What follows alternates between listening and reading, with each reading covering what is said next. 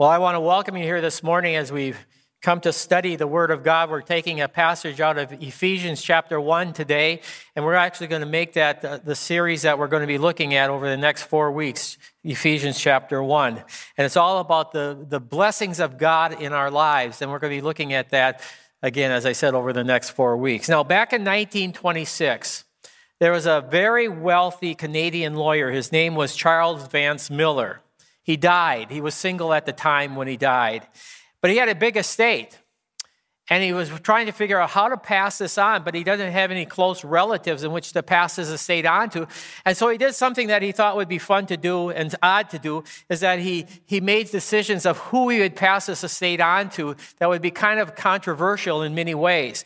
I mean, to a couple of men that he knew were highly opposed to horse racing and to betting on the horses and opposed to gambling, he left the shares that he had in the Ontario Jockey Club to these two individuals. To prominent Protestant pastors in Toronto at that time, and remember this is 1926, to the pastors at that time who were in favor of prohibition, he bequeathed his shares in the O'Keefe Brewery to them. It was a Roman Catholic beer company, and he wanted just to have fun with them, and he left them the shares that he had in that company. To two businessmen that he knew that couldn't get along with each other at all, who were in the community there in Toronto, he gave them joint ownership in his vacation home, and he assigned them to vacation times when they would go and have to go and spend vacations together in his vacation home. But if you want to talk about the one that was the most spectacular, the most creative, the most famous bequest that he did, well, he took the remainder of his estate, and he said that whichever woman or women can give birth to the most children within the next 10 years, from 1926 to 1936, whichever mom can give birth to the most kids within those 10-year span, within that 10-year span, that mom and that family will get the entirety of the remaining portion of my inheritance. Now, what that did was that created what the Toronto newspaper called the Great Stork Derby, where women, all kinds of moms decided that they would see if they could win that inheritance, that bequest. And 10 years passed, and 4 women actually gave birth to 9 children over the 10-year span. And to those 4 women who were able to do that, they each received $125,000. And I mean, if you're a mom, you're probably thinking, that doesn't sound very good. I don't think I would do that. That's not worth it. Giving birth to 10 kids over 10 years just to get $125,000. But let me say this. That was in 1930 as $125,000. You put that in today's market, it would have been $9 million. And now some of you moms are thinking, I think I would have done that. I think I would have tried that. And you probably would have felt blessed beyond measure if you were a recipient of the one who received that inheritance that he was giving. Well, today, as I said, we're starting a 4-part series. I actually am calling the series Blessed Beyond Measure because we're looking at all the wonderful blessings that God gives us just because we're his children. And just like these 4 moms were blessed beyond measure because of the inheritance that they received from Charles Vance Miller, you and I are blessed beyond measure as well because of the inheritance and all the blessings that we get just because we're God's children as well. And that's what Paul wants us to know as he begins this letter, as he writes it to the believers in Ephesus. He starts by telling all about the blessings that we've received from God in the past. And so let me give you the outline of what we're going to look at for the next few weeks. He tells us all the blessings that we received from God in the past. He tells us the blessings that we received from Christ at the present time. He tells us about the blessings that we will receive from the Holy Spirit in the future. And then he tells us the blessings that we receive because we're simply a part of the Church of Christ. And so those are the 4 blessing groups that we're going to be talking about over the next 4 weeks. But today, as I said, we're going to start with the blessings that God gives us And he did it from the past. So these are the blessings that we received from God in the past that are still true for us today. So let me read what Paul has to say. Praise be to the God and Father of our Lord Jesus Christ, who has blessed us in the heavenly realm with every spiritual blessing in Christ Jesus. For he has chosen us in him before the creation of the world to be holy and blameless in his sight. In love, he predestined us to be adopted as his sons and daughters through Jesus Christ in accordance to his pleasure and will. I mean, this is quite a statement when you think about what Paul is saying, that God has blessed us with every spiritual blessing in the heavenly places. And so Paul begins by, blessed be the God and Father, because he blesses us with every spiritual blessing in the heavenly places in Christ Jesus. So our God is a God who wants to bless us. That's the first thing Paul wanted them to understand, that he's the God that brings blessing to their lives. And the first blessing that he wants us to know that we receive is that he chose us in Christ before the foundation of the world, and he adopted us to be a part of his eternal family. That's the blessing that comes from God, to be chosen and to be adopted. Now, he's saying this to believers in Ephesus. Now, and for us to really understand the impact of this, let me just tell you a little bit about the place where he's giving this message to, the people that Paul's sharing this with. Ephesus, you might not know, was a city in the Roman Empire at that day. Rome was a major empire in the known world at that time. And we know that the capital city, Rome, was the greatest of all the cities and the most influential of the cities. But the second influential city in that whole empire would have been Ephesus itself. And so Ephesus was a major industrial place, a major trade city, a major influential city, and a major cultural city. And so it was really an important city at that time. And it was a city that was greatly influenced. If we think back, it was influenced by Alexander the Great. And so it had a great Greek influence on it. It was influenced by Greek culture, by Greek thought, by Greek philosophy. And when you talk about the Greek influence on this city and how it affected the people, one of the things about Greek culture in that day is that what it did was it elevated the human body. It elevated it almost to the point where people began to worship the human body. And so it was important for you to have a good-looking body.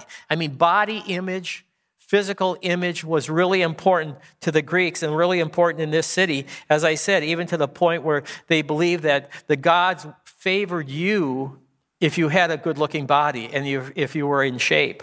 And so keeping your body fit, keeping your body in shape, keeping your body well-toned was critical for how you would actually be accepted in the community. Because again, if you were in great shape, if you were physically fit, it was a revelation to the other people around you that the gods were blessing you. And so it was one of the ways that indicated that you were being blessed by the gods. And so critical was how you looked, and that was the culture surrounding it. And because of that, you would go to a place called a gym to make sure that you could keep your body in shape, okay? And so if you wanted to show off your body, if you wanted to keep your body fit, you would go to this place called a gym. Now, it's not the kind of gym that we talk about today when we think about a gym, because when I think about the gym I go to, I mean, it's a place where people walk on treadmills, they get on bicycles, they get on weight machines, and they get free weights, and they do all this to improve their body health and their body physique. Our gyms are different from their gyms. Their gyms were more like stadiums. In fact, some of the gyms that we find in the Greek were so big that the stadium itself could hold up to 100,000 people at one time. And so these were large outdoor stadiums and indoor complexes. And it was a place where actually that you would not only work out there, but you would have competitions in the same place. So the same place where you worked out was the same place that you would have your competition. But if you went to a gym to get fit or to gain strength or to improve your physique, okay, once you would get there, the first thing you would do is that you would remove all your street clothes. And, people go to the gym today and they go in the locker room and take off their street clothes. They put on their gym clothes, their workout clothes. And that still goes on today. But the unique thing that was different about in that day is that people would take off their street clothes, but they wouldn't put anything else on. they would exercise with no clothes on. In fact, when you think about the word gym in the Greek, you know what it means? It means get naked. That's what it means. And so you would go to the gym, get naked, and then you would work out. And that's why, probably it would be smart when I tell people, I'm going to go work out, rather than say I go to the gym, just say I'm going to go work out, so that people don't get any impressions that something funny is going on there.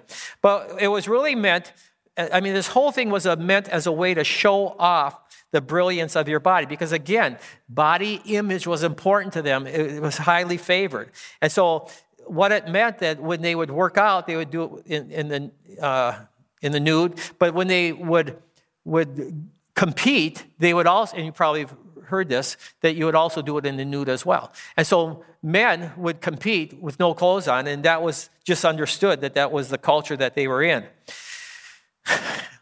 I want to remind you that the reason they did that is because they understood that the gods were blessing people with great-looking bodies, and body image was so important. And if you were in that kind of culture, not only would you, if you had that kind of body, you would celebrate it, but if you didn't have that body, you would be a little bit embarrassed, and you would try to hide your blemishes, hide your faults, hide your flaws, and you would do everything you could so that others wouldn't see that you maybe didn't live up to the standard that where you would think that the gods would bless and favor. So all that's going on here in this culture. But not only was it going on with the individuals, but it was also going on with their family. So what would happen is that you would not only look at your own body to make sure it looked good, but you would look at the body of your children to make sure that they look good as well, because if they didn't look good, it meant that the gods were not as happy with you, that you could have them to be happy with you if your kids didn't measure up. And so here's where that led. That led where people in that city would look at their babies once they were born, and then parents would do an assessment on the potential for their child to be a beautiful child, okay? And they would look at their baby and ask the question, is this child going to reflect well on us as parents? Is this child going to show that the gods are in favor of us? Does this child indicate that we are worthy to receive the favor of the gods? Okay, that's what they would have done. And if they looked at their child and they saw that there's something wrong with our child, there's a defect in our child, there's a flaw in our child, there's a blemish on our child, what they would do, because they're so obsessed with this body image, typically what would happen is they would take that child and they would take it out into the wilderness or to the hillsides or into the forest, and they would just leave their child there. And so the result is that every newborn child was examined, and if the assessments of the parents was, oh no, our child doesn't measure up, they would then take that child outside the city, they would secret that child away and bring it outside the city, and they would leave it there, and they would just walk away and let the child die from the elements. And in Ephesus, like other Greek cities, there were places that you actually could go. They became places that you could actually go to deposit your child off if you as parents didn't want to raise that child because you were afraid of the body image that your child had that would reflect on you as a parent. Because, again, the philosophy of the day is that beautiful children reflect that the gods have favor upon the parents of that child. And that was true. So you can look at Greek philosophy and you find out these ideas in Greek philosophy that carried on to people even in Paul's day that were still in Ephesus. And so you read Plato. Plato in his Republic talked about the fact that the offspring of the good are reared. This is what he said, the offspring of the good are reared, the offspring of the inferior parents, as well as the formed offspring from the others, will be secreted away. Okay, what does that mean? That they'll be taken away and put aside, not just to die in the elements of nature around them. Aristotle said the same thing. With regard to the choice between abandoning an infant or rearing it, let there be a law that no crippled child be reared. Why? Because you're living in a culture where beauty is paramount. And that people know that the favor of God of the gods upon them comes by having beautiful kids. And so, crippled children, we're not going to keep them in our house. We'll take them away, and we'll get rid of them and abandon them.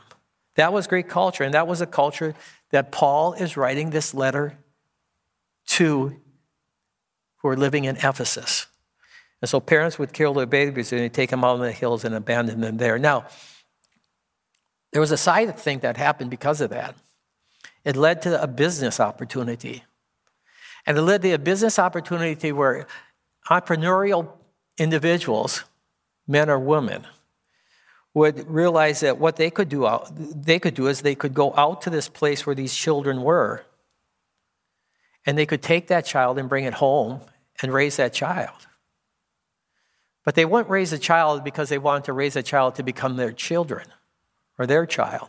But they raised that child so that they later on could sell that child as a slave.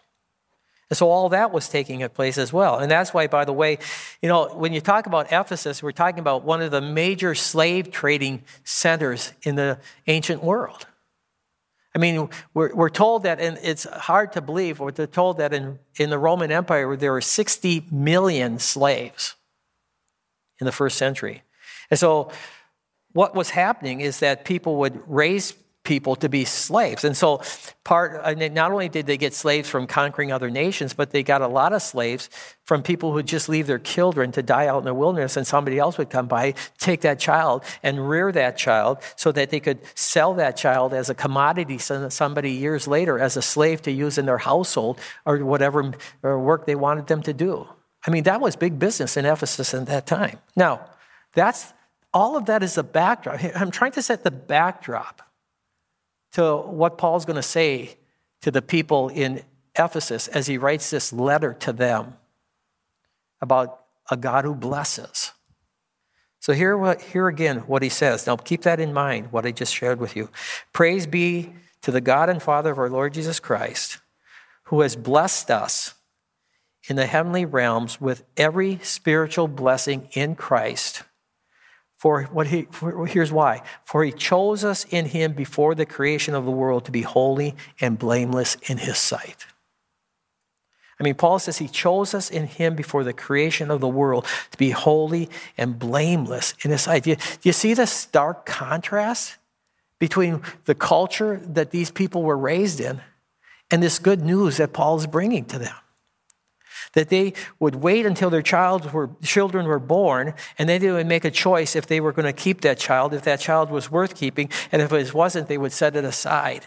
And so Paul says, no, he chose us in him before the creation of the world to be holy and blameless in his sight. So if you want to jot some thoughts down, jot this thought down, because it's really one of the most significant thoughts that we have in the Bible, and that's this: God chooses us. We've been chosen by God. It's not that we choose God. It's the fact that God chose us. He chooses us before the foundation of the world. Now, think of how that would have sounded for the people in the city of Ephesus to hear that for the very first time. To hear Paul say that there's a God who chooses people, not because they're perfect, not because they're blameless, not because they're beautiful, not because they add something to the image of the parents in that family, but because this God, this Jewish God, wants to make them holy and blameless. I mean, can you imagine how that must have sounded? I mean, just how radical that would have been. To hear that there's a God who doesn't choose you because you have something to give to him, but he's a God who chooses you because he wants everything to give to you. I mean, this is the good news of the gospel that's coming to this city. That there is a God who chooses you because he wants to share with you every spiritual blessing in the heavenly places. I mean, it's just a radical thought breaking into the minds of these people who heard it for the first time. And then Paul adds this, and that choice by the gods did not take place at the moment you were born because that God looked at you and said, oh, I'll favor you, I'll bless you. But it happened before the creation of the world, before anything was even formed. That there's a God who decided you matter to me so much that I'm going to choose you before anything else was even in existence. In other words, in the mind of God, to all these children who were left to die of exposure and starvation, it's as if God is saying, I choose you, I want you, you're my choice, I'm going to make you holy and blameless. Choosing, it's such a good word. Being chosen is such a great idea that you've been chosen. Here's how important it is. When Jesus was talking to his disciples, he said to them, you have not chosen me, but I chose you and ordained you that you should bring forth much fruit. You didn't choose me. I chose you. The point is that Paul is telling us that God wants us to be his children, not only because we are holy, not only because we are blameless, but to make us holy and blameless. Some of you have heard the story of what it was like in our family when I was growing up, and how my dad left our family and left my mom to raise 4 young kids at that time. 4 of us in the family. 3 of us were boys in our family. That only increased, I think, the difficulty for what she had to do. And a number of years she struggled. We remember that as a family. We struggled to make ends meet here. A single mom, raising the 4 kids by herself, not getting a lot of the help that you can get nowadays. And so there was a lot of tough times that we went through. But the day came when Mom invited a man over for dinner. Now, we didn't know it at the time, but Mom was actually on a date. They were having a date at the house. And he came to the house, and as he came up to the door, we saw him coming, and it was easy for us to see him coming because we were up on our garage roof, a single-car garage near the back of the house. Had a flagpole right near the garage wall so we could shimmy up the flagpole and get on the garage roof. And we would play up on the roof by seeing who could jump off from the roof closest to the peak of the gable of the roof. And that was the competition that we did. And, I don't know how we got by without breaking our limbs, but we did. But anyways, there we were up on the roof, and here comes this guy to our front door. And the first thing he asked our mom, I guess, was, you usually let your boys play on top of your garage. And Mom didn't know we were up there. She had no idea. And, and I've got to be thinking, she's probably thinking, this is it. I mean, ends this. But it wasn't. And it wasn't long before, Mom sat us down and told us that he was going to become our dad. And that they were getting married. And that was the best news that we had ever heard. At least it was for me. Now, I don't know the effect that Paul's words would have had on the people of Ephesus, but I have to imagine it must have done something in their heart to hear that even though their parents didn't choose to keep them, there was a God. There was a God, unlike any other God, who said, I want you to be a part of my family. I want to bless you with all the spiritual blessings, so I choose you to make you holy and blameless in my sight. That's the message that God's giving to the people in Ephesus, that there's a God who really does choose us. And he really does want to have a relationship with us to the point that he's willing to take us in our imperfections and in our faults and to turn all that around and make us holy and blameless in his sight. But that's not the only blessing. I said there's 2 blessings that I want you to see here. Not only is the blessing that he chose us, but here's the other blessing, that he adopted us into his family. Listen to what it says. It says, in love, he predestined us to be adopted as his sons through Jesus Christ in accordance to his pleasure and will. And again, go back to what's happening in Ephesus around this church right now. Put yourself in the context. These children who were chosen in the hills, left out in the hills, and now somebody comes and chooses them. They didn't choose them because they wanted to make them daughters or sons in their family. They choose them so they can someday sell them as a slave to somebody else and make a profit off raising them. But Paul says, no, that's not how God operates. He didn't choose you to make you his slave. He chose you to make you his son, to make you his daughter. In fact, here's a word that Paul uses. He uses a word, in love, he predestined us to be adopted as sons and daughters so that you would have all the rights, all the privileges that come with being adopted. That's what he's telling them. And so again, imagine how that must have sounded. Here they are. They know what happens, how people are being raised, just simply to be sold as a slave. And now Paul comes along and says, no, this God predestined you. He made a determination that he would make you a part of his family by adopting you into the family. I mean, I just think that they must have just thought, you're kidding, that there is a God in this world who would do something like that? There's a God who would want to make us a part of his family. And so rather than using us as slaves, that he wants to make us one of his children. There's a kind of God in this world that loves us so much that it says in love, that he would love us so much that before we didn't even make a decision, he would already have made a determination that he would make us part of his family and adopt us into his family. There's that kind of God in this world. Paul, tell us more about this God.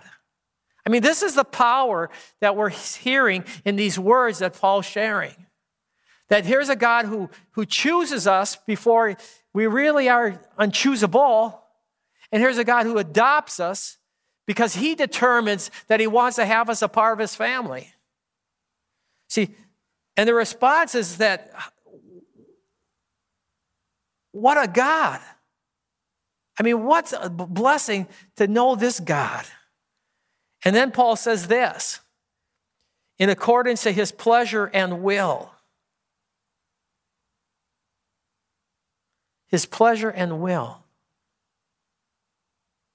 Where they didn't know the pleasure of parents because they were displeasing to their parents. Remember? They weren't pleasing. And so they were set aside and put out of the community. And Paul says, no, God chose you and adopted you, and he did it because it was his pleasure to do it. He wanted to do it. It's his will to do it. He wanted to do it. That's what he's communicating to them. And there are people today, I think of people today who think of God as a God who's a tyrant, and they think that God is out to ruin their lives or to destroy their lives or to wreck their plans. That's not what this says here. It says that God's pleasure is to find us out on the hillsides where we've been abandoned and to bring us home with him to be adopted as his rightful children. Because he loves us so much. So you want to know what the message is today in this passage? I think the simple message is this, that you and I are wanted by God. God wants us as his children. And that's why it's so sad to think of people who think of God, who think as he's the one who wants to send people to hell. No. That's why it's so sad that people have the impression that God wouldn't want to do anything to them or with them if he knew what they were like. That God wouldn't want anything to do with them if he really knew what they were like. The point is that God knows exactly what we're like. The point is that God knows that we don't measure up. God knows that we aren't holy. God knows that we aren't blameless. But that doesn't keep him from saying, I want you, I choose you, I'm going to make you my child, I'm going to welcome you into my family. See, this is the message. I mean, for us who have been in the church a long time, this should be a message that just resonates with us, that this is the God I've come to meet as well. He's a God, blessed be the God and Father of our Lord Jesus Christ, who blessed us with this kind of spiritual blessing. Now, take all that and let me ask you this. If you haven't said to God, I want to be your child, the question is this, what are you waiting for? And why are you waiting? He's not looking for you to be holy. He's not looking for you to be blameless. He's looking for you to be wanted, for you to want him. He wants you to be his child. He wants you to receive the inheritance that is beyond measure, so that you'll enjoy all the spiritual blessings in the heavenly places that he has planned for you. And he's opened the door for that being possible through what his son Jesus Christ did when he came to earth. So for you and I who are here today, I mean, if we've come to know this God, this is something we celebrate, don't we? We celebrate the fact that he chose us before the foundation of the world. We celebrate the fact that he adopted us to be a part of his eternal family. But we pray for those who haven't come to understand that they would come to know that wonderful truth as well, so that they could move close to a God who wants them to know that he loves them dearly, and he's chosen them, and he'll adopt them if they're willing to have him as their God. It's a great truth. Let's pray. Father, I want to thank you for the news that we just heard today from Paul. And Father, I know that we don't live in a world where the Ephesians were, where, we are set aside and left. But sometimes we feel that way. That there are people in our world who feel that they've been left behind, or they've been left out, or they aren't wanted, and they aren't valuable, they aren't worth anything. And Father, I pray that the good news of your love for them would come through in helping them understand that you're a God who loves them, and he's chosen them, and he's adopting them to be a part of his family. So Father, I thank you for that wonderful news you gave us through the pen of the Apostle Paul. We pray this in Jesus' name. Amen.